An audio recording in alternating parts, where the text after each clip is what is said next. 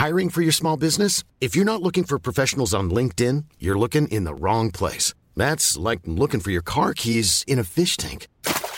LinkedIn helps you hire professionals you can't find anywhere else, even those who aren't actively searching for a new job but might be open to the perfect role. In a given month, over 70% of LinkedIn users don't even visit other leading job sites. So start looking in the right place. With LinkedIn, you can hire professionals like a professional. Post your free job on linkedin.com/people today.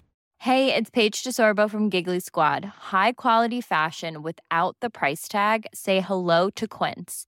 I'm snagging high-end essentials like cozy cashmere sweaters, sleek leather jackets, fine jewelry, and so much more. With Quince being 50 to 80% less than similar brands. And they partner with factories that prioritize safe, ethical, and responsible manufacturing. I love that.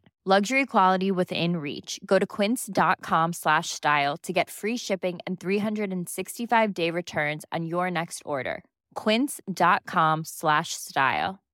Hey, Dave. Yeah, Randy. Since we founded Bombas, we've always said our socks, underwear, and T-shirts are super soft. Any new ideas? Maybe sublimely soft. Or disgustingly cozy. Wait, what? I got it. Bombas. Absurdly comfortable essentials for yourself and for those facing homelessness. Because one purchased equals one donated. Wow, did we just write an ad? Yes. Bombas. Big comfort for everyone. Go to bombas.com/ACAST and use code ACAST for 20% off your first purchase.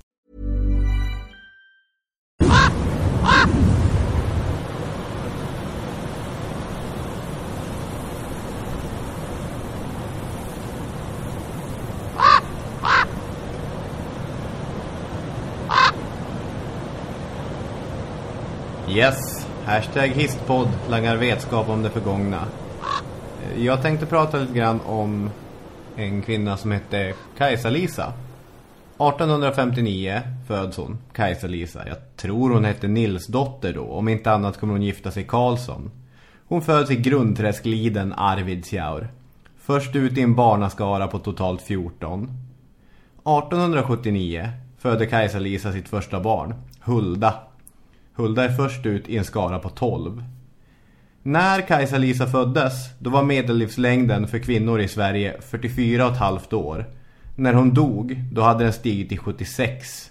Denna ökning, den berodde på en mängd olika anledningar, men jag vill inte förringa hennes eget bidrag.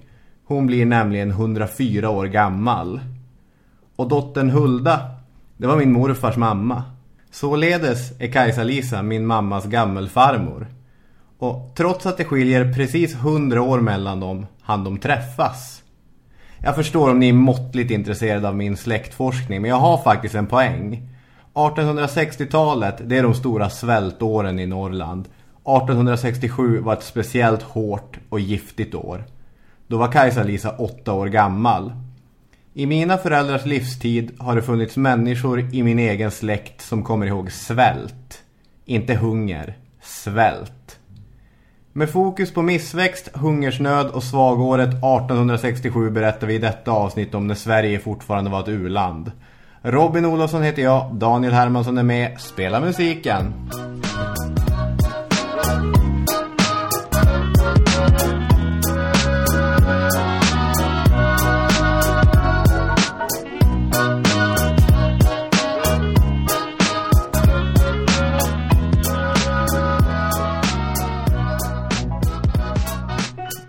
Ja, välkomna till avsnitt 47 av Historiepodden. Och idag...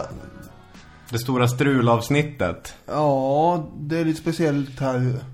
Vi är tillbaka på den första mikrofonen här. Ja, ifall det är något som inte är riktigt lika bra kvalitet som tidigare. Om du sitter under över det här. Ja, vi har haft Vi har levt i bruset idag. Ja, varenda gång vi ska spela in här hos mig känns det som att det strular ihop sig på något sätt. Ja. Vad tyckte du om min släktforskning? Ja, det var mycket spännande och gripande. Nu fick man ju lära känna det lite grann här. Det känns väldigt bra. Jag har grävt fram hennes nekrolog som publicerades i Norra Västerbotten 1963. Får jag läsa en kort bit från det? Ja, kör. Länets äldsta invånare har nu gått ur tiden. Hon har överlevt 3 svenska konungar och hade mycket att berätta från de svåra nödårens tid, då inlandsborna fick livnära sig på barkbröd och vatten. Att hon fick uppleva den höga åldern ansåg hon berodde på en ynnest av Gud. Hon var även varmt religiös från unga år. Under sin långa livstid hade hon en enda gång behövt vård på sjukhus. Det var vid ett lårbensbrott för 15 år sedan. Ja, och en stark kvinna där som inte gick sönder i onödan. Nej, tydligen. Ja, det är nästan som man blir lite både rörd och imponerad över hur du har grävt fram det här. Och så. Har du hållit på med släktforskning mycket? Nej, egentligen inte. Hon är ju i och med att hon blev så fruktansvärt gammal på en tid när det inte var så vanligt att bli gammal, så är hon ju lite legend i släkten. Just det. Vi ska prata om hungersnöd eller svält, och det är ett begrepp som är helt teoretiskt för mig. Jag satt och tänkte på det i veckan. Har jag någonsin gått riktigt hungrig? Och jag tror inte jag har gjort det. Alltså varje gång jag har känt hunger så har jag vetat att 1 timme eller 2 timmar bort finns det en macka, finns det en milkshake, finns det en liter yoghurt. Nu när vi sitter och spelar in hos dig, när jag kommer direkt från lite innebandyspel, så kan jag vara, Daniel, får jag gå i din kyl och gräva? Huset bara göra. Och så att man är otroligt privilegierad på det sättet. Och jag tänkte där att mina släktingar åt barkbröd för 150 år sedan har ingenting att göra med det. Därför vi ska prata om Norrland och vi ska prata om hungersnöd. Jag känner att det kanske finns en risk att jag ibland spelar hårt på patos, på känslor istället för logos. Och det har jag egentligen inte... Jag vet inte om jag har täckning för det. Nej, men det är väl ganska begripligt. Du brukar ju dessutom gå igång så fort det handlar om Norrland. Ja. Så jag förväntar mig att det blir något dylikt här, faktiskt. Ja. Har vi någonting vi ska avhandla innan? Ja, vi spelar ju in det onsdag idag. Det är lite ovanligt också. Och det beror på att det är fullt upp här för mig imorgon, då jag ska på UF-mässan som jag har tjatat om i 2 avsnitt nu. Även fast jag inte varit där än. Men nu när ni lyssnar på det här, då har jag varit där. Och då så vet jag hur det har gått. Men nu vet jag inte hur det har gått. Och nu känner jag lite att det börjar bli som Interstellar här. Att är jag nu eller är jag sen när du lyssnar på det här? Ja. Det blir... jag har sett den där filmen nu förresten. Du hade ju en teori som du har...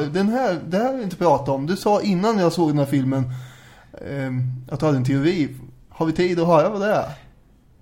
Eller vill du inte... Nej, jag vill nog helst inte det. Men framförallt så kommer jag inte riktigt ihåg den nu. Aha. Jag vet att jag kommer ihåg att jag sa jag har en teori till det. Att jag sa det med sån otrolig säkerhet. Ja, som du brukar göra. Jag tänkte, oj vad spännande det här ska bli. Men det blev det inget av. Jag funderar mycket i den filmen. Nej, men vi ska inte hålla på att spoila. Nej, just det. Det kanske vi inte ska. Ja, du lyssnar i alla fall på Historiepodden, en podcast som finns att lyssna på Radio Play om du så önskar. Ladda ner appen, gå in på hemsidan eller fortsätt lyssna via vad du lyssnar på, kassettband kanske. Nu ska vi komma igång. Ja.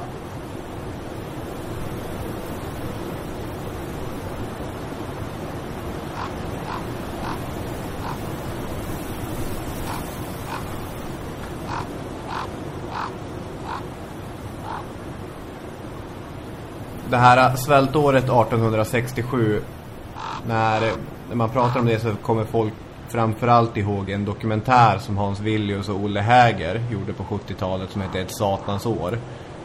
Och dels har vi väl tittat lite grann på den och även läst boken de skrev Ett satans år. Plus att jag har grävt lite grann i artiklar som har skrivits. Men mycket av informationen kommer därifrån. Så är man intresserad kan man gå till sitt bibliotek och gräva i Olle Häger-lådan. Jag tänkte prata bara lite kort teoretiskt om hungersnöd innan vi går in på det konkreta exemplet. Gör det. Den äldre definitionen av hungersnöd utgick från att den främsta orsaken var en minskad tillgång till mat. Men det här har sen kraftigt ifrågasatts av till exempel Amartya Sen, den här ekonomen som fick Nobels ekonomipris då i slutet på 90-talet, 97 eller 98 tror jag det var. Han har ju både skrivit och filosoferat kring det här med hungersnöd. Och han utgår eller argumenterar för att människors faktiska handlingsmöjligheter, alltså om människor har råd att köpa mat eller inte, är den viktigaste aspekten. Att det handlar nästan alltid om fördelning när det gäller hungersnöd och svältkatastrofer. Och då har han utgått mycket från Bangladesh 1974. Men jag tror att vi kommer hitta liknande problem eller liknande... Jag tror vi kommer känna igen det från Norrland 1867 helt enkelt.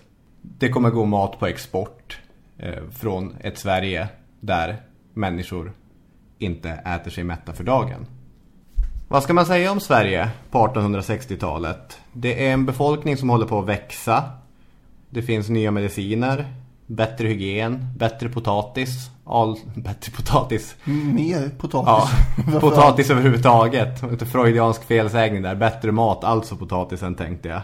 Man brukar ju dela in det här i den här perioden från 1700 till 1870, den agrara revolutionen. Mm. Och vi har en befolkningsökning på 77% då från 1700 till 1870. Det är ganska mycket ändå. Ja. Vi börjar bli runt 4,2 miljoner människor ungefär. Ja, precis. Och det växer. Befolkningsökningen är störst i Norrland och i delar av Värmland. Och delvis i södra Sverige med. Och som du sa, längre livslängd. Men det här gör också, det här skiftet är lite intressant, för det har ju gjort att en del inte har det laga skiftet som man har på 1820-talet har man infört det. Och kastar om åkerlapparna för folk och sammanföra i olika sammanhängande sjok. Det gör att man inte behöver lika mycket folk längre också i jordbruket. Och vad ska de ta vägen nu då? Precis. De blir socialt utstötta och kanske om de har tur får jobba som däng eller något sånt där. Så det finns mycket folk som inte har någonting för sig egentligen eller äger något och sådär. Nej, precis, som blir kanske säsongsarbetare i den här tidiga industrialismen. Man kan jobba på sågarna någon månad på sommaren, eller man kan man får försöka livnära sig på andra sätt. Det uppstår väl, kan man säga, ett klassystem i Norrland där vissa bönder bor i de här stora gårdarna. Norr- eller Västerbottens gårdar kallas det när man är i Norr- eller Västerbotten. Stora 1,5 plansvillor som är väldigt långa och har stora längor med fönster. Det heter säkert något annat om man är kanske i Västernorrland eller i Dalarna. Ja, det blir ju ett uppsving för träindustrin totalt sett här på andra hälften av 1800-talet. Väldigt mycket. Det har vi varit inne lite grann på förr. Och det blir också bättre kommunikationer ju. Dock inte till lands, vilket är en viktig faktor i det här avsnittet, utan det är ju, man fraktar ju virke och träd då, alltså från Norrland och söderut med båt. Och så järnvägen har inte riktigt dragit fram här. Norra stambanan blir först på 1870-talet, började den komma till efter det vi ska prata om här. Så det går alltså inte att... Man är väldigt beroende av att man tar sig fram till havs här på Östersjön nu. Annars är det kört. Om man inte vill hugga sig fram genom vildmarken uppåt. Ja, det är de små skogsvägarnas land, eller det väglösas land kan man väl säga. Det som är märkligt tycker jag med tanke på hur Norrland ser ut är att man inte klarar av att bryta mark i nog stor hastighet. Det finns alltså för lite mark mot befolkning som vill odla den. Speciellt de här bondfamiljerna fick ju väldigt många barn och många var ju tvungna att gifta ner sig. Därför det fanns alltså inte nog många rediga bönder med tryggad tillvaro som kunde gifta sig med alla bonddottrar. Nu kanske jag låter lite osmart här, men visst är det ganska kort säsongen då borde vara där uppe, och det borde väl bidra till att det inte är jättemånga jordbrukare som kan finnas. Och all skog som bryr ut sig också. Det är väl terrängen och den relativt korta säsongen som gör att det inte är så lätt att vara bonde, eller? Nej, så är det ju. Allra helst säsongen då. Ja, det är ju den stora boven i det här dramat. Kärlen går ur marken sent. Frosten kommer tidigt. Och då gäller det att ha bärgat det du behöver innan dess. Men det hade varit varmt hela 1850-talet. Och då hade man haft mat och man hade haft trygga skördar. Men sen kommer ett decennium som tär och sliter på folket. Upprepade nödår hade inneburit att när man stod inför vintern 1866 så var det var tomt i sädesförråden och det hade nödslaktats kreatur, så att man var lite dåligt till redan från början. Redan vintern 1862 och 1863 så hade det kommit nödrop från Arvidsjaur och Arjeplog, alltså mina hemtrakter, om att man behövde hjälp för att trygga överlevnaden. Så att det är inte så att det är ett enda riktigt överjävligt år, utan det här byggdes upp mot det. Och redan 1860 så kommer det information om att det här i tidningarna, det är inte jättekul när det hagelregnar mitt i sommaren i 14 dagar i sträck. Nej. Skellefteå Nya Tidning, de skrev ju om det här hagelregnandet och de förväntar sig att alla har ju dragit på sig en del skulder med. Och förr eller senare så kommer det komma någon dag ska det här betalas tillbaka, eländet. Ja. Och man kan förvänta sig att det här kommer sluta illa. Så det är varningsflagg som hissas ganska tidigt här. Och husfäder kommer att tvingas tillsammans med sina husmödrar till tiggarstaven minsann, skanderar de. Och då kommer vi till det här året. Vintern hade kommit tidigt 1866 och den ville inte ge med sig. I Hans Viljus Olle Hägers bok då, så beskriver de Zacharias Wallmark från Burträsk som för almanack över vädret våren 1867. 22 maj, minusgrader, vind från nordost, 1,5 meter snö. Fast han mäter inte i meter och det mäter i alnar. Men jag har översatt det för våra lyssnare. Nej, härligt. 25 maj, kallblåst, inget spår av tö, 1,1 meter snö. 1 juni, gott slädföre. 17 juni, isen släpper från sjön, storm och regn. 19 juni, korna släpps ut i skogen, snön ligger kvar, inte ett spår av grönska. Nej, de där stackars hästarna och fåren och de försöker ju beta på det lilla som finns här ibland snödrivorna. Det är helt sjukt, känns det som, i juni. Ja, sjukt är ett bra ord. Ja, det är midsommar när kärlen släpper och det går att köra ner en plog i marken. Det finns ju många skräckexempel på hur man skulle försöka överleva här nu. Vad man åt. Du har redan nämnt bröd på bark och så. Man stekte kohudar och grejer. Ja. Och knapade i sig. Ett riktigt skräckexempel är ju när man tar kärade skor och lägger ner i en kastrull vatten och försöker koka och sätta i sig. Det bränner i halsen, kommer de ihåg, de som har beskrivit det här. Ja. Alltså först så slaktar man kreaturen då. Och det är, jag vet inte varför jag tycker de använder det ordet så mycket. Först så slaktar man korna, man kanske slaktar hästarna. Och det är ju fruktansvärt överhuvudtaget. För de ska ju ge mjölk och de ska dra plogen och så. Så att slakta dem är ju... Då skjuter man ju problemet framför sig. Och så först kan man äta sig mätt på det. Ja, sen får man äta huden då. Och så sen när man inte har någonting kvar, ja då är det skor och vad man kan hitta. August Brännström beskriver 3 maj 1867 i sin dagbok att det kringstryker dagligen en mängd tiggare. Så det börjar redan här nu att ha tiggare som springer omkring. Ja. Men de kommer bli fler. För vad ska folk göra? Midsommar då, när man äntligen kan börja ta tag i det här, då har man ju ätit upp allt utsäde, alltså det man hade sparat av skörden som skulle generera en ny skörd. Det fanns ingenting kvar. Nu när vi gör ett Norrlandsavsnitt så kan det fanns ossigt kvar. Absolut ingenting. Och då måste man måste ju fixa det här på något sätt. Och enda vägen att komma åt Stockholm, det går ju via landshövdingen. Och han är ju inte jättepigg på det här. Nej. Hålla på och ränna iväg till kungen och Stockholm och framstå som att man inte kan sköta sin landsända som man borde. Det ligger inte för honom. Så det går ju rätt långt väl innan den här Widerhjelm heter han. Men det är senare. Det är när det är väl dags att få nödhjälp. Utan nu behöver man lån för att kunna köpa utsäde. Skicka iväg människor till Finland för att köpa utsäde. Och då är det, det fanns ju landshövdingen i Västerbotten och Norrbotten och så. De lånar ihop lite pengar. I Västerbotten till exempel får man låna 10 000 riksdaler. Han frågar, kan jag få det här? De får svara, nej, du kan få pengarna, men det är skyldighet att återbetala. Nej, vilken månad är det nu om man ska hålla koll på det här? Ja, men midsommar var... Midsommar, så ja. Precis. Det är där ungefär.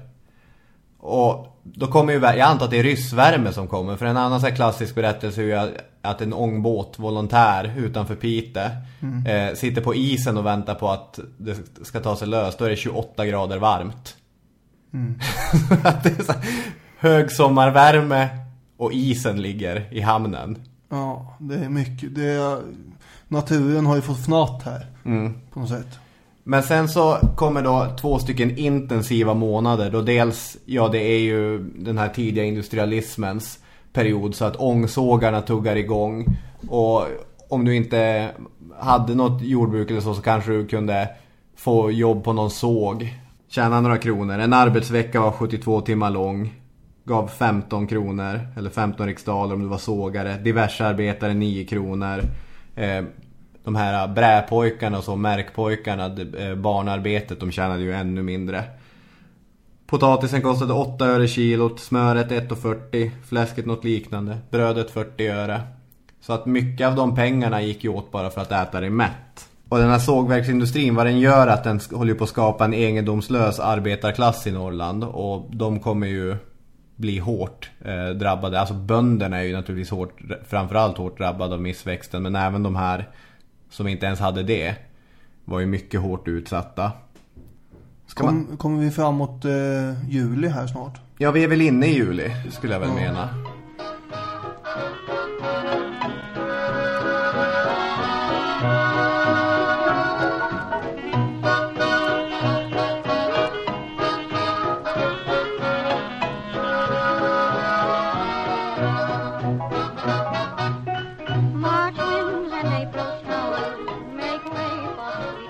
Då är det en familj som beskriver hur det går till den 18 juli när de går och lägger sig.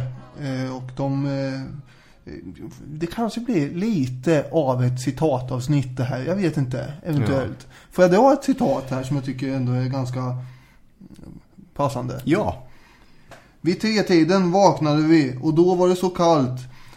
All skog och alla buskar var tjocka med vindfrost. Och hörvallen var så vit som snö.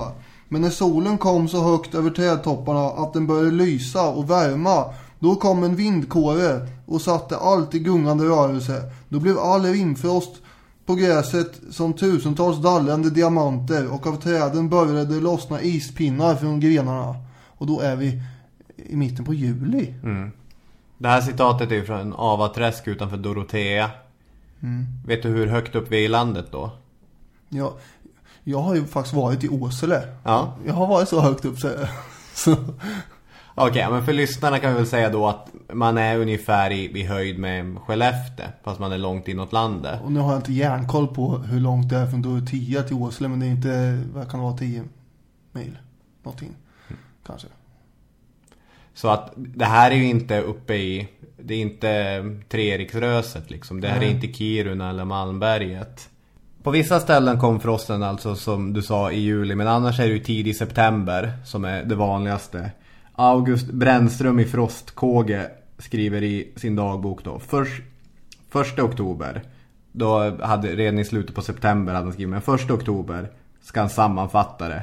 Västlig kallblåst, skörden är nu färdig. I allmänheten svagaste man kan minnas, och i följd därav utsikterna ganska mörka för det kommande året. Kanske ej än ibland 100 bönder har fått säd för utsädet nästa år. Spannmålen är även ganska dyra på de södra orterna. Gud alena vet vad vi stackars fattiga nordbor ska livnära oss med kommande tider. En ganska blek framtid som man beskriver. Ja, det låter ju inte som att det är livet på en pinne här direkt. Nej. Även om det hade blivit varmt och så att de här åkrarna, de var regnsjuka. Hade ju inte fått nog med gödsel, så att det var ju en katastrofskörd. Man hade fått ihop lite råg, man hade fått ihop lite potatis, men havre fick ingen. Nej. Och vad hände med den havren som bärgades i Den exporterar man till England, för där behövde väl hästarna som drog spårvagnar. Ja. Typ ha den. Precis. Så att det är ett havrelöst land, Sverige 1867. Och vad åt man istället då, kan man tänka? Det kommer ju dyka upp mer den här granlaven vart efter. Men man gjorde ju gröt på kokad granlav, vilket stank i hela huset. Det är någon som har beskrivit att man kommer in och så luktar det väldigt illa. Och det här var ju inte ens mänsklig föda, kallar man det. Nej. Och det måste man hålla med om. Ja, granlav är säkert någon härlig bagge eller fågel som tycker om det. Men... endast en yttersta hunger kan driva människor att förtära sådan föda. Jag kan inte sätta mig in i det här förstås. Nej, det känns faktiskt så. Jag kan inte heller sätta mig in i det. Det känns helt teoretiskt för mig. Och det ska vi vara glada för. Ja. Och samtidigt så är det den verkligheten som många människor lever i idag. Men många, de som hade möjlighet, de stack ju. Det här är ju den svenska migrationens gyllene år också. Ska man nämna det lite snabbt kanske? Att under hela 1800-talet, eller inte under hela 1800-talet, men Karl Oskar och Kristina-vågen av utvandrare, de hade ju stuckit 1850. Men i slutet på 1860-talet, efter de här fattiga, slitsamma åren, då ökar emigrationen mycket. Men den är inte lika stor för Norrland som den är för övriga landet. Nej, men har inte det att göra med att... det finns ingen tradition där uppe att emigrera typ. Och även möjlighet till att emigrera. Ja, det här kanske jag förstås. För jag menar, de flesta skeppen gick ju från Göteborg och kostade 150 spänn. Och då ska du ha 150 riksdaler, men sen ska du ta det till Göteborg också. Så sitter du i Avaträsk utanför Dorotea, så är inte det... det är inte jättelätt. Nej. Men jag menar, när det här nödåret kom 1867 så hade ju inte så många från Norrland åkt tidigare heller. Nej. Vilket hade hänt i till exempel Småland och så. Karl Oskar till exempel, det är en fiktiv person. Ja, det är en fiktiv person, men vi pratar om honom som han fanns. Ja, han skickar ju faktiskt hem en hel säck vete till sin hembygd där, när han sitter och läser om det här hemma i Amerikat. Ja. Så, för det var ju även i övriga Sverige lite dåligt, om man säger så. Även fast det var värst i Norrland. Ja. Onekligen. Verkligen. Det finns inga bönder som har lyckats bärga det man behöver för att klara sig. Man är så illa förberedd. Och nu slås det larm. Trots att det hela sommaren har varit tydligt vad som håller på att hända. Kommer Widerhelm in i bilden nu? Nu kommer han in i bilden. För nu börjar en enda kedja av idiotisk administration, skulle jag vilja påstå. Men han slår ju larm i alla fall. August Widenhjelm sitter i Härnösand. Missväxten har varit känd i mer än en månads tid när han tycker det är värt att kontakta konungen. I slutet på september, början på oktober, så sätter han sig på ångaren då från Härnösand till Stockholm. Det tar 2 dagar, även om det är snabbaste sättet att färdas dit. Så att 4 oktober är han på plats i Stockholm. Och då berättar han hur illa det är ställt. Ja, man skulle ju kunna tänka sig att han hade gjort det här tidigare. Men som jag var inne på innan, han ville inte framstå som att han kom och klängde på Stockholm, utan hans län skulle inte vara ett påhäng på Stockholm, som Precis. han beskriver det. Och det fanns en sån bild också att man tyckte att människor hade slösat bort de goda åren och att man hade misslyckats med hushållningen, så att det här som var på väg att hända, det var lite grann självförvållat. Men de goda åren var ju på 50-talet. Ja. Det var ju länge sedan. Ja. Ska man sitta och spara på... Jag håller inte med honom om det här. En hög vete i 10 år eller? Nej, det gör inte jag heller, bara för protokollet. Ja.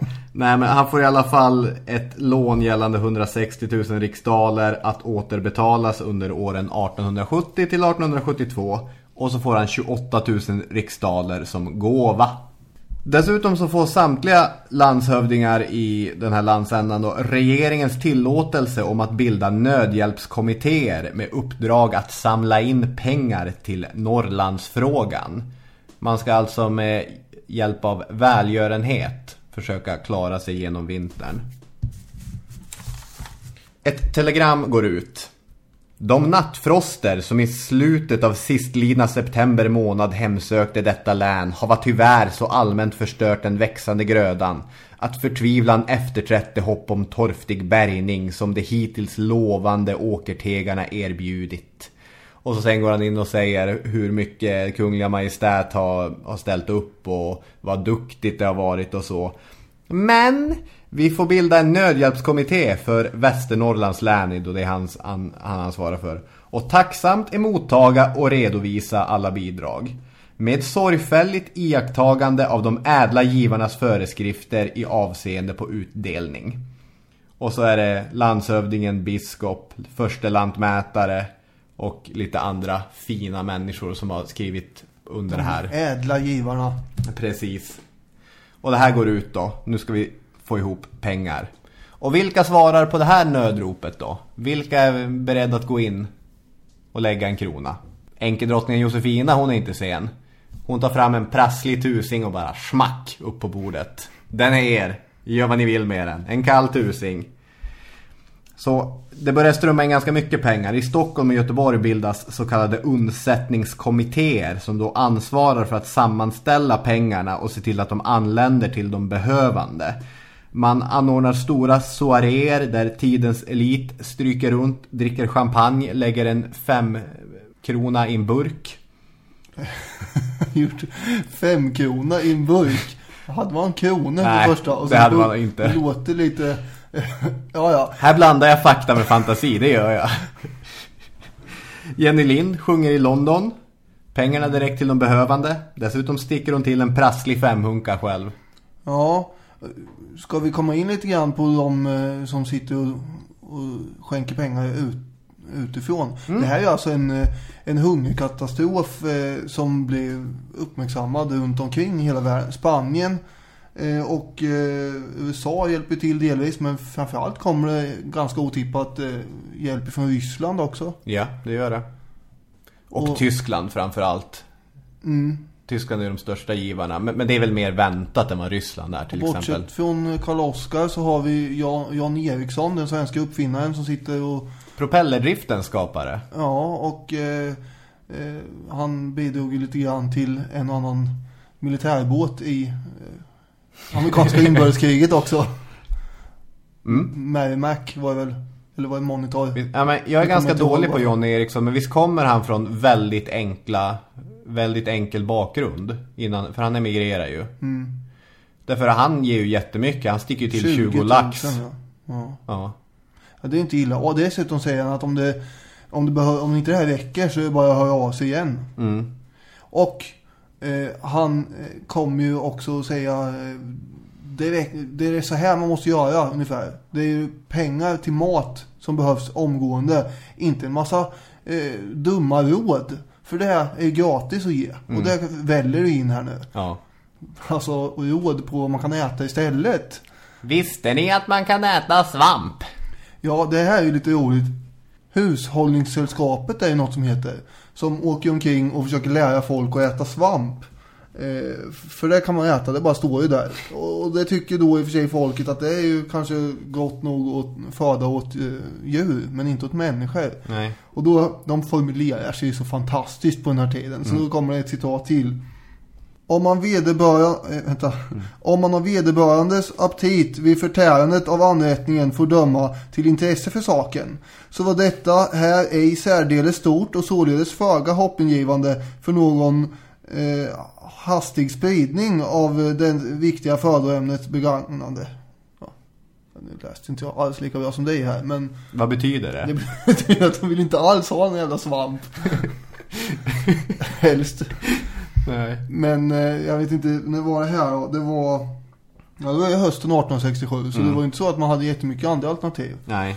Men nu känner jag att det håller på att bli extremt citattungt här. Men ja, men vi får kosta på citatet, för jag tycker ändå att vi ger röst åt människor på det sättet. Bra försvarat av dig. För då kommer det ett till här nämligen, som kanske kan kasta lite ljus över hur man såg det här i England. Cool fact, a crocodile can't stick out its tongue. Also, you can get health insurance for a month or just under a year in some states. United Healthcare short-term insurance plans, underwritten by Golden Rule Insurance Company, offer flexible, budget-friendly coverage for you. Learn more at uh1.com. Hey, I'm Ryan Reynolds. Recently, I asked Mint Mobile's legal team if big wireless companies are allowed to raise prices due to inflation. They said yes. And then when I asked if raising prices technically violates those onerous two-year contracts, they said, "What the f*** are you talking about, you insane Hollywood ass?" So to recap, we're cutting the price of Mint Unlimited from $30 a month to just $15 a month. Give it a try at mintmobile.com/switch. $45 up front for 3 months plus taxes and fees. Promo rate for new customers for limited time. Unlimited more than 40 gigabytes per month. Slows full terms at mintmobile.com. Wow. Nice. Yeah. What you're hearing are the sounds of people everywhere putting on Bombas socks, underwear, and T-shirts made from absurdly soft materials that feel like plush clouds. Yeah, that plush. And the best part? For every item you purchase, Bombas donates another to someone facing homelessness. Bombas. Big comfort for everyone. Go to bombas.com/ACAST and use code ACAST for 20% off your first purchase. That's bombas.com/ACAST. Code ACAST. Där man då ska försöka beskriva för de engelska läsarna vad det är som händer och vart det här händer och vilket elände och armod som de här stackars människorna lever i. Mm. Det är ju en firma för övrigt som är avsändare eller insändare i den här tidningen som håller till i Norrland, vad jag förstår. Så de har kanske lite eget intresse av att folk inte bara dör bort där. Denna trakt är känd för oss engelsmän, om vi överhuvudtaget känner till den, som Norrland. Ett stort landområde i nordöstra Sverige. När det är som bäst utvinner här ett flitigt folk sin magra bärgning ur en karg jord. Och det behövs en sällsport vacker sommar för att de skola få någonting över att lägga undan för den långa arktiska vintern. Under de 7 senaste åren har skördarna i detta land varit utomordentligt dåliga. Den gångna vintern var i det nordliga Europa och innan den opålitliga sommarsolen och regnet kunde bringa skörden till mognad kom en tidig frost och förödde hela den kornskörd invånarna vore beroende av för sin försörjning under den annalkande vintern. Ja, och sen fortsätter det att beskriva eländet och att nu måste vi väl samla ihop lite pengar här. Så man mobiliserar engelsmännen att skramla fram lite deg här. Man får väl ganska bra gensvar också. 47 800 riksdaler bara i Stockholm, 132 000 totalt samlar man in. Det kan vi ju jämföra med att svenska staten tyckte att 28 000 var en lämplig gåva. Så det är alltså betydligt mer av privat välgörenhet än vad staten är beredd att gå in och täcka upp. Och i kontanter så kommer det ju lika mycket utifrån som det gör inifrån landet. Ja, verkligen. Det gör det. Men då har man den här idén om hur de här pengarna ska användas. För allmosor är ju det fulaste man vet. Det finns ju en mentalitet att du ska liksom du ska äta ditt bröd i ditt anletes svett. Kan Luther ha ett finger med i spelet? Ja, men absolut. Det är väl en fullt rimlig förklaring. Högst 1/10 av pengarna får användas för allmosor. Och då ska du ha det riktigt jäkla dåligt. För annars ska pengarna mottages mot arbete i myrutdikningar, väganläggningar, husslöjd eller andra för jordbruket speciellt gagneliga ändamål. Och då har vi alltså höst, vinter. Det är minusgrader. Ska vi dika ut myren nu? Ska vi anlägga vägar nu? Jajamän, tror att du bara kan få något här gratis. Ja. Jag ska ju arbeta. Ja, det är en väldigt märklig idé om arbetets värde och pris. Det är ju hittepåjobb man kastar fram här. Och många kvinnor sitter och pysslar med hemslöjd och gör saker och ting som ska säljas på auktion bara för att. Ja. I princip. Så du får jättelånga listor på hemslöjd, små spruckna stackars saker som inte har något värde, som inte kommer säljas på auktion, utan det är bara en tom gest. Nu har du gett mig någonting, nu kan du få lite barkbröd av mig. Den där 10 som gick till allmosor, eller man ska säga ändå, den var ju viktad åt de som inte kunde arbeta. Ja, precis. Och så la man fram ett som att det här önskade givarna. Man ville inte att det bara skulle delas ut hur som helst. Eller hur? Ja, precis. Man har ju en tight tidspress på sig också i och med att om 2 månader så kommer Bottenviken frysa igen. Det blir en kapplöpning här mot klockan, men det är nästan lite så, eller mot snarare naturen. För när som helst så kommer isarna lägga sig igen. Har man upptäckt, det är en extremt kort sommar det här ju. Ja. Och när kryper isen på egentligen? Är det i september redan? Ja, men det kan ju inte gärna vara i och med att det var i slutet på september som de upprättades de här. Ja. Men du hade ju 2 månader, så vi är inne på då november någon gång, då det inte längre blir gångbart. Men när det inte längre går att åka båt, då är mer än hälften av pengarna kvar på kontot. De ligger i en låda i Stockholm någonstans och inte riktigt nått fram. Och inte maten heller. Det var ju, man hade ju tänkt sig transportera allt från kolötter till silltunnor och annat spannmål upp. Och en del kom ju förstås fram här och delades ut efter att man hade arbetat för det hela. Men mycket magasinerades ju på vägen och kom aldrig fram ens. Det var olika kommunalstyrelser som skulle anordna för utdelningen och det var rätt mycket korruption där också. Och som du sa, smarta tips. De kom ju på de här undsättningskommittéerna att om man ersätter 2/3 mjöl med granlav, då drygar man ut brödet. Och vad gott det blir brödet! Det är ingen skillnad på sånt bröd och vanligt bröd. Inte alls. Därför införs lokala regler om att ska du ha ut ditt bröd, då måste du gå och plocka granlav. Och sen ska man rensa det och lämna in. Ja, precis. Och då får du alltså så mycket, den vikten granlav du lämnar in får du tillbaka i bröd. Den här granlaven lägger man i lut i 1 dygn. Ja. Och sen silar man bort lutet. Och sen lägger man det i kallt vatten i 1 dygn till. Och så blir det någon slags massa där. Sen kokar man den massan och sen bakar man det tillsammans med en viss del av mjölet. Så precis som man bakar vanligt bröd, förutom att det är en massa annan gegga i som drygar ut det. Och det skulle ju då generera mer bröd och det gick ju absolut jättebra att äta, tänkte man sig. Men det gav ju bröstsmärtor och barn kräktes och det var ju inte nyttigt det här överhuvudtaget. Nej. Egentligen. Förstås, det behöver man inte vara någon doktor för att räkna ut. Och dessutom så var det faktiskt inte så himla lätt att hitta den där lavan heller. Så det var ju det stora problemet. Man skulle vara hungrig och utmärglad och då skulle man ut och leta lava för att få och sen lämna in och få tillbaka några brödbitar. Och då kommer man med den här, kan vi inte använda bark istället? I och för sig så bark, det är ju den här innersta barken som du ska använda i barkbröd, inte den yttre grova. Men bark är ju ändå lättare att få tag på en granlav. Nej, kommer inte på fråga. Det är granlav som är skrivet här. Det är granlav. Det står så här i pappret, i dokumentet. I det här pappret så står det granlav.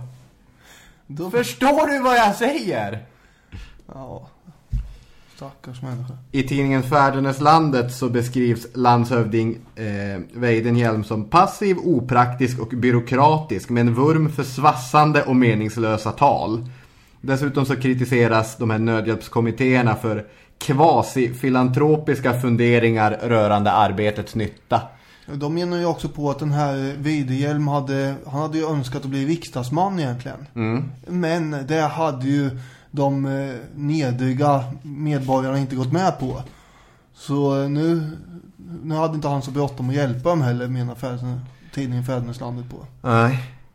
Men jag tycker han hämnades liksom. Ja, jag tycker det är så bra formulering. Kvasi-filantropiska funderingar rörande arbetets nytta. Det här att man kan inte bara hjälpa människor måste förtjäna det också. Och det är ju det handlar om. Och där ute i natten, över djupsvarta vatten, har tankarna vandrat på sin irrande färd. Vandrat på nattgammal is.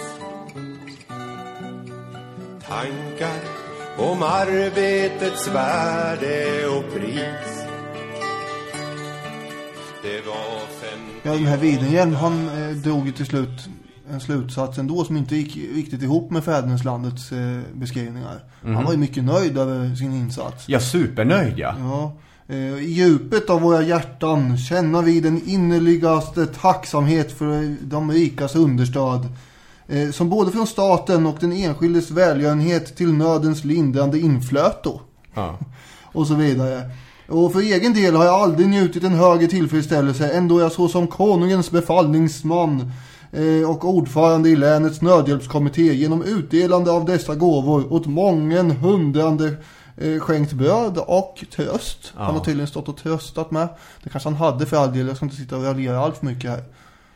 Men jag tycker du ska raljera. Jaha, okej. Då så.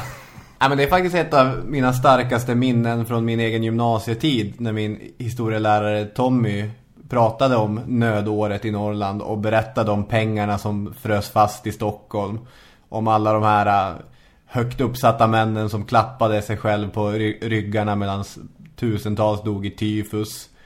Och du kan ju tänka dig mig som 17-18 år satt och kokade. Det skulle man vilja ha sett ändå. En högröd Robin Olofsson nere i jag kommer ihåg, jag var så förbannad. Och det fanns ingen att liksom ta ut ilskan på heller, för de var ju borta. Ja, de är borta sen så långt tillbaka. Så att istället kan du bara vara irriterad på någon sorts abstrakt the man. Ja. Det är också rörande på något sätt, den bilden av dig där. Ja, det var verkligen... Ja, men då blev historia relevant. Ja, jag förstår det. Ja. Religionen då? Religionen som skänker så mycket tröst och så mycket värme och kärlek. Redan i början, alltså på våren som aldrig blev någon vår, då hade man ju fått höra i församlingarna att vi kan ju inte bara ta från de som har tjänat ihop och ge till de som har latat sig. Det skulle vara en stor orättvisa. Gud har ju givit till de här människorna som har jobbat hårt och som har varit ödmjuka inför Gud. Så att någon sorts tanke till fördelningspolitik ställde sig kyrkan ganska starkt emot. Och nu, när det är så otroligt eländigt, ja, då sticker Anders Fredrik Bäckman, nyutsedd biskop för Norrland, på en 8 veckors lång turné i början av augusti sticker han. Då han kallas för en visitationsresa. Och han ska se efter de människor vars själar han nu rådde om. Han kommer tillbaka 8 veckor senare sur.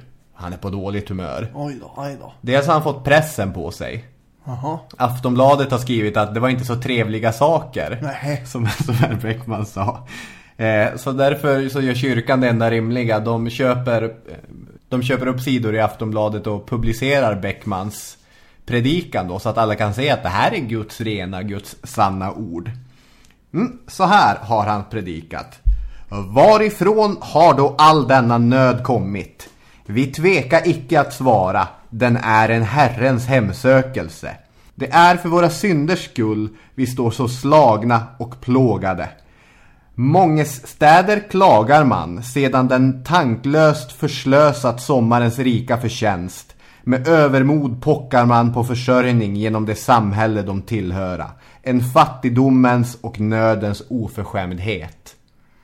Att de inte har någon skam i kroppen, de här fattiglapparna som vill ha mat hela tiden. Verkligen. Hur kan de vara pocka på det samhället de tillhör men inte bidrar till? De är ju någon typ av parasiter här. Det är fattigdomens och nödens oförskämdhet. Och då är det alltså missväxt. Och det blir tydligare och tydligare att människor kommer dö. Ja. Du var inne tidigare på det här tiggeriet. Det här är någon sorts det svenska 1800-talets gyllene tiggeriår. Alltså det stryker runt människor. Gyllene är väl kanske ett knäppt ord att använda. Men många människor tvingas ju stryka omkring och försöka. Den där berömda tiggarstaven. Ja, precis. Sverige hade en intressant fattigvårdsförordning överhuvudtaget när den här sagan begav sig. Om man tog en tiggare, då skulle den skjutsas tillbaka till hemorten. Och det skulle göra på hemortens bekostnad. Men det här blev ju ohållbart. Så att istället så var det bara... Ja, det var barn som fortfarande ingick i det här. Men annars så tillät man tiggeri Därför att det blev för dyrt att man skulle ta hand om tiggarna på något sätt. Det hade kommit en fattigvårdsförordning 1857 var det väl? Ja, den var okej. Och den hade bara 10 år på nacken alltså. Ja, man hade väl märkt att det hade uppstått en och annan som var i behov av någon slags hjälp efter alla de här skiftningarna man hade gjort. Och att de inte hade någon annan inkomst. Just det. Men den var väl inte... Det var väl ingen man kan luta sig tillbaka på direkt. Nej, och den sätts ju temporärt ur bruk här. Av den anledningen att det blev för dyrt, helt enkelt. Istället så hotar man med tvångsarbete eller att man skulle hamna i kronohäktet, att man ska skrämma de här krakarna till att bete sig. Apropå de här nödhjälpsarbetena, alltså man skulle arbeta för att få nödhjälp. Det kan ju också missbrukas, och det var ju en del som försökte få till det. I Torsjö i Västernorrland så skulle man ju bygga en kyrka, och då tänkte man sig, kan man inte ta hjälp av de här nödhjälpsarbetarna, kan lika gärna bistå det här och bygga och sådär. Men då gick faktiskt Widehjelm in och sa, nej vänta här nu, det är ju inte meningen, då konkurrerar man, så ska det inte vara. Tanken med att de ska göra någonting överhuvudtaget för sin mat, det var ju att man skulle motverka lättja och tiggeri. Ja, till jordbrukets gagn skulle det vara gagnelighet. Precis, och det är inte kyrkbygge utan snarare kanske vägbygge, tydligen och hemslöjd och sånt. Men det var väl problemet att de här människorna blev istället ivägtvingade till ett brobygge några mil bort istället för att vara i närheten av sitt hem då och faktiskt jobba. Ja, jag säger inte att det var bättre att pyssla med de där vägbyggena och där en kyrkbygge, men det fanns ju de som ville, det är ju billigare att ta sådana som bara tar lavabröd i betalning. Och ska man säga något om det här Ostvikskriget? Ja, gör gärna det. Ja, så förskräckligt mycket har inte kommit med det, men det var ju i byarna runt Skellefteå så började man ju få nog, och så var det ett 100-tal bönder som lyfte högaffeln i luften och sa enough is enough! Och sen så paraderade man in där på vägen mot Skellefteå.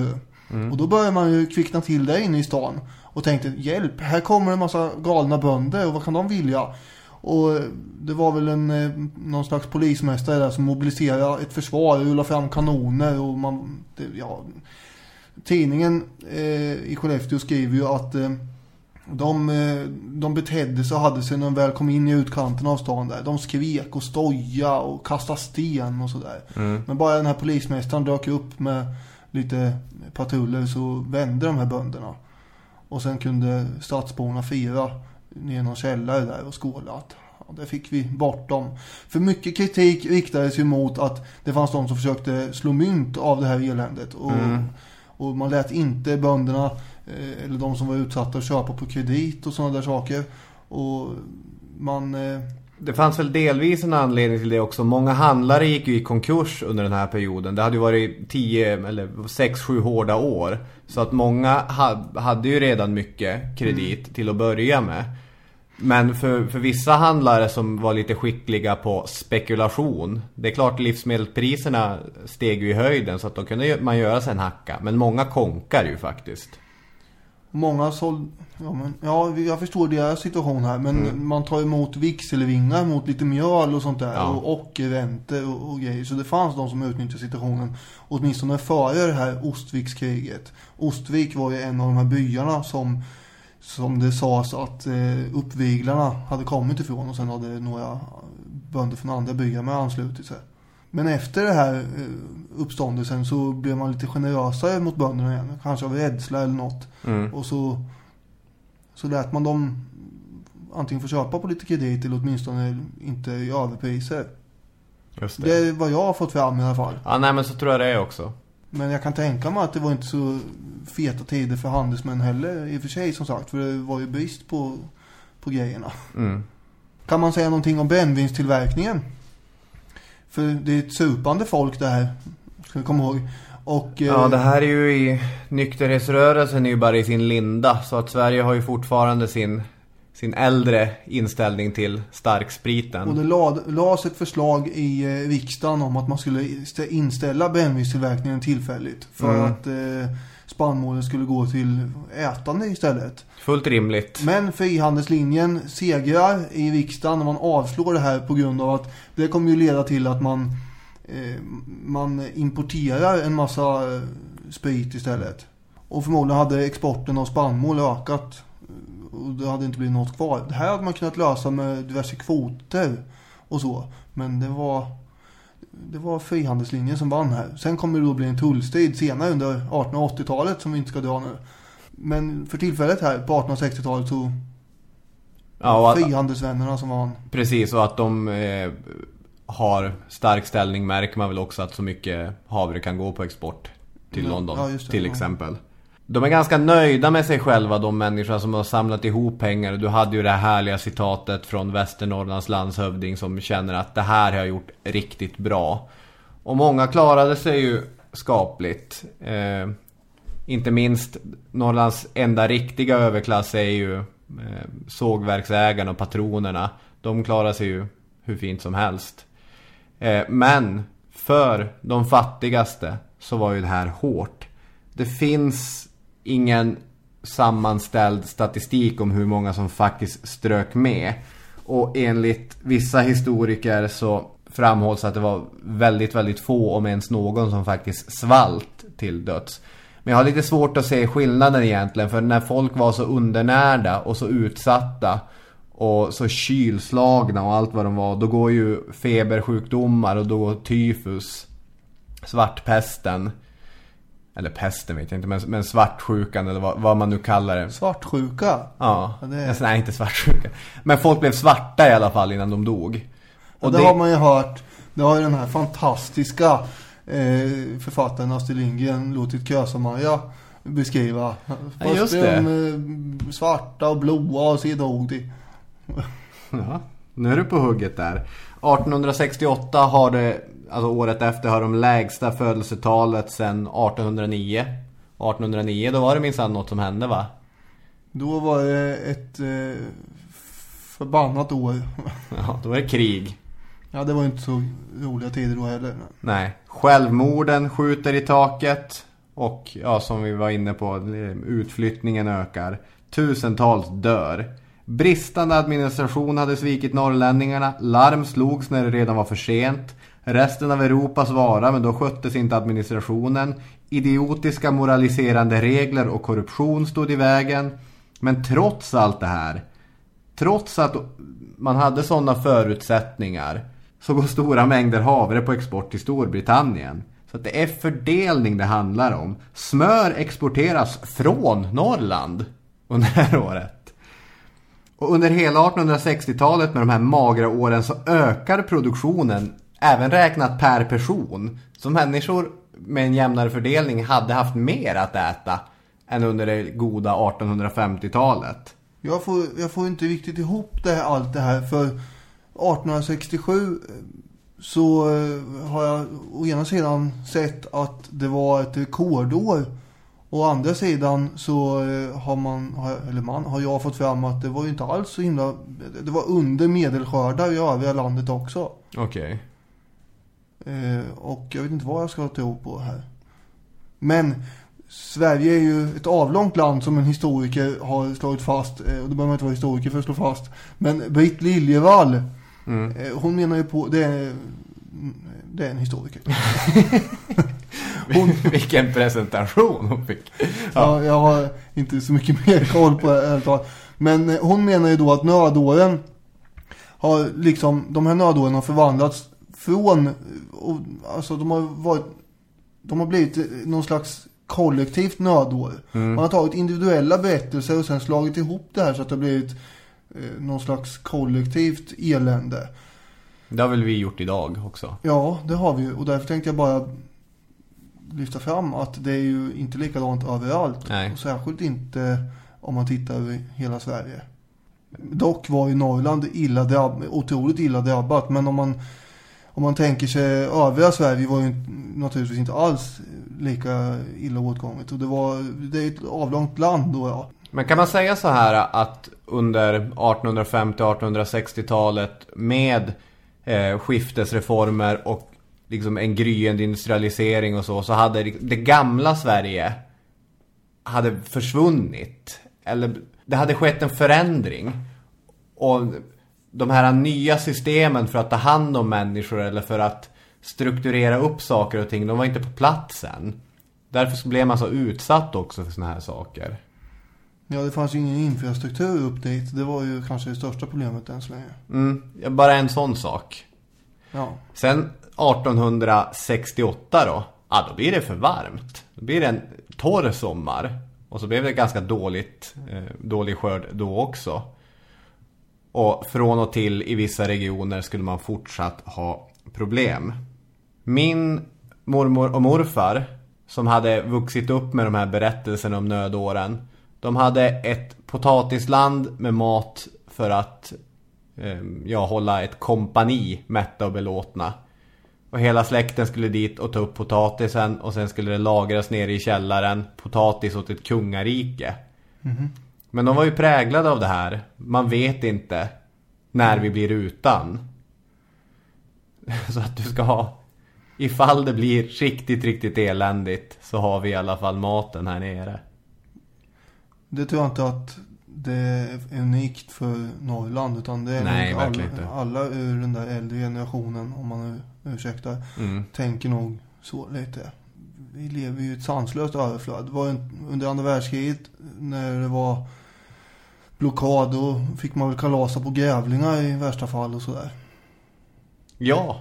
Så att det är inte bara på 1800-talet. Även om det inte är den här kalibern så har det ju förekommit problem senare med. Har du sett den här 70-80-talsserien Någonstans i Sverige med Janne Loffe Karlsson som det är då beredskapsåren och han är med i armén. Vetmånad du är ute efter? Nej, Någonstans i Sverige heter den. Jaha, okej. Ja. Och då ska de gå på restaurang där och beställa något fint. Och på restauranger så har de ju då bara grejer som inte ingår i ransoneringen. Och så får han beställa fisken knorrhane. Så slår de upp vad knorrhane är. Och knorrhanen kryper ju efter botten. Kryper den jäveln också! Åh fan! Ja. Ja, det är lätt att ta saker för givet. Är vi nöjda så? Eller har vi något annat att skjuta in om svagåret 1867? Nej, jag har inget mer att komma med. Det har varit intressant att höra dina personliga reflektioner kring det här och så. På ett sätt, när jag försöker leva mig in i det här, så känner jag att jag hamnar lite närmare människorna som idag faktiskt lever och har svårt att äta sig mättad. Jag kan inte förstå det, som sagt, jag lever i ett extremt överflöd, men det ligger i alla fall lite närmare. Du är miljardär. Ja. Nej, jag är inte, men jag klarar mig ju gott. Ja. Okej, då går vi över till... Det rullar och går. Ja, det kanske är en förenkling som blir värre än Herman Lindqvist, men det är... Men det finns i alla fall kopplingar. Skål. Det rullar och går. Astrid Lindgren. Denna Sveriges häxliknande varelse. Jag är väldigt intresserad av vi ska väl säga att det här är ett namn som har överlevt från den tiden då vi drog 2 stycken personer. Och då var det tänkt att det skulle stå Astrid Lindgren och Stalin. Vad var det tänkt där? Ja, nej, men något det hållet, och antar att du jag. skulle få Astrid, eller hur var det nu vi gjorde? Ja. Du tänkte att jag skulle då få Stalin. Ja. Fast då, I alla fall, vad är din kritik mot denna underbara kvinna? Ja, men hon skapar ju ett moraliskt förfall och dekadens hos flera generationers barn. Just det. Ja, men på vilket sätt då? Ja, men titta bara på Pippi till exempel. Hon är vild och ouppfostrad och totalt olydig. Hon gör inte allt som hon borde. Och Ronja Rövardotter, hon ska ju bara hålla på och revoltera hela tiden och bångstyr konstant. Och den här Emil, han uppmuntrar till massa korkade påhitt som kan få barn idag som tittar på det där och göra farliga saker. Och tänk man hissar upp sitt syskon i en flaggstång. Hur ska det sluta? Ja, det är naturligtvis jättefarligt. Ja, det är klart. Det är ju farligt. Du är med på det. Du säger ja där, ja. Bra. Att det är farligt att hissa upp småsyskon i flaggstången. Karlsson på taket, han är bara genuint elak. Ja, men ska vi sitta och moralisera över hennes karaktär? Ja, men det är precis vad vi ska göra. För det är de som har... De sätter ju tonen för hur barn som växer upp ska bete sig. Och det är ju för jäkligt. Vad är den gamla modellen av barnuppfostran i Sverige? Jo, att du med våld och skam straffar och gör barnen rädda. Den här nedåtgående spiralen, den mörka pedagogiken, det är Astrid Lindgren mer än någon annan delaktig i att avsluta. Du kan inte ens i det här sammanhanget säga att det är dåligt. Jag vill ha... Jag har ju skjutit ditt argument i sank. Vet du vad hon gjorde när hon var 18? Då chockerade hon hela Vimmerby minsann genom att hålla på och dansa runt på de här dansbanorna. Det visste ju alla på den tiden hur hemskt det var med det. Och det gav ju upphov till alla möjliga konstigheter.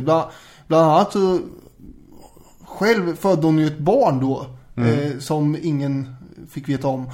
Som hon tvingades lämna ifrån sig och sen tog tillbaka. Pappan var gift, vill jag bara säga. Gift! Det är ju äktenskapsbrott här också. Vad skrattar du åt? Det här är ju hemska saker. Och så. Dessutom kan hon ju inte skriva. Hon har inte ens fått Nobelpriset. Nej, verkligen. Och inte ens Nordens bästa barnboksförfattare. Är det inte så, Daniel Hermansson, att du föredrar Tove Jansson framför Astrid Lindgren? Carl Johan De Geer är det inte så att en snubbe då som har skrivit i sin självbiografi om det här. Carl Johan De Geer är inte bara en snubbe, det är en av Sveriges största konstnärer. Ja, han är en snubbe också. Ja. Nu tror ni kanske att jag menar att innehållet i Kalle Anka-tidningar är av dålig kvalitet. Så är det inte. Innehållet är bra, ibland mycket bra. Jag är nöjd att mina barn har läst dem istället för inskränkta Astrid Lindgren-historier. Moraliskt tjafs där bovar straffas och de goda triumferar. Kalle Anka är bättre. Så att du är på Carl Johan De Geers sida? I det här fallet är jag uteslutande på hans sida mot Astrid Lindgren, för jag har ett argument som jag har hämtat från honom här. Mannen som var kändaste konstverk är en svensk flagga som han skrivit kuken på. Det hade jag inte en aning om. Hur som helst har han sagt så här. Och det är helt riktigt att Kalle Anka är bra. Och, ja just det. Ja. Just det. Jag vet så... Jag tycker du har gjort ett modigt försök. Hur känns det? Jag tycker inte du har kommit med så mycket. Du måste ju kunna försvara henne hur mycket som helst här. Ja. Hade jag varit du så hade jag ju gått fram som en ångvält. Ja. Jag tänkte att jag skulle försöka skjuta ner dina argument istället för att komma med den här... Alltså Astrid Lindgren var ju en vänlig, positiv, omhändertagande människa. Hon gjorde ju så mycket för svenska barn. Och det var så viktigt, den här generationen av offentliga personer som faktiskt satte barnen i första rummet. För de hade inte gjort det tidigare. Och jag menar, du kanske kan beskylla lite flumpedagogik och så på Astrid Lindgren-böcker. Men hon har gjort så otroligt mycket för synen på barn i det här landet. Hon har gett så mycket. Och hon har skrivit väldigt, väldigt fängslande berättelser. Jag älskar ju Pippi Långstrump. Även om jag har svårt för vissa andra Astrid Lindgren-berättelser, så är det ju... Vi har ju pratat om Astrid Lindgren tidigare. Och jag har ju hyllat henne väldigt mycket. Jag försökte få dig att hoppa på Tove Jansson-tåget. Ja, men jag var tvungen att slå till dövörat här. Och då... Ibland har ju du inte alltid varit med i matchen när jag har pratat om det där. Nej. Då har vi en kompis som har lite så här... förundrat och ängsligt frågat mig om har Robin haft någon barndom överhuvudtaget. Han verkar inte veta vem Astrid Lindgren är. Vad är frågan om? Så här, och där han vet nog kanske det. Så här. Ja. Vi hoppas att det kommer upp lite andra namn under hatten framöver. Ja, precis. Hörrni, tack så mycket för att ni har lyssnat på det här avsnittet där jag har släktforskat lite grann. Det har varit trevligt för mig att få göra. Vad trevligt att lyssna på. Har ni kommentarer? Gå in och gilla Facebook-sidan. Vi är på 1968 likes nu, så snart är vi över 2000. Då kommer jag bli lite glad. Eller följ oss på Twitter. @Robin Olofsson heter jag. @Danne Hermansson heter du.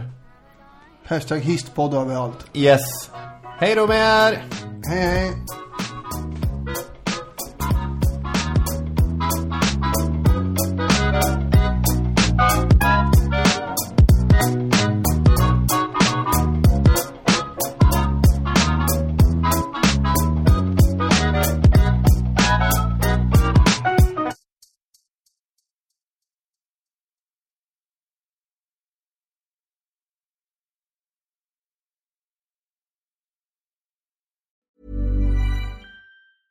Hey, it's Paige DeSorbo from Giggly Squad. High quality fashion without the price tag. Say hello to Quince. I'm snagging high-end essentials like cozy cashmere sweaters, sleek leather jackets, fine jewelry, and so much more. With Quince being 50 to 80% less than similar brands. And they partner with factories that prioritize safe, ethical, and responsible manufacturing. I love that. Luxury quality within reach. Go to quince.com/style to get free shipping and 365-day returns on your next order. Quince.com/style.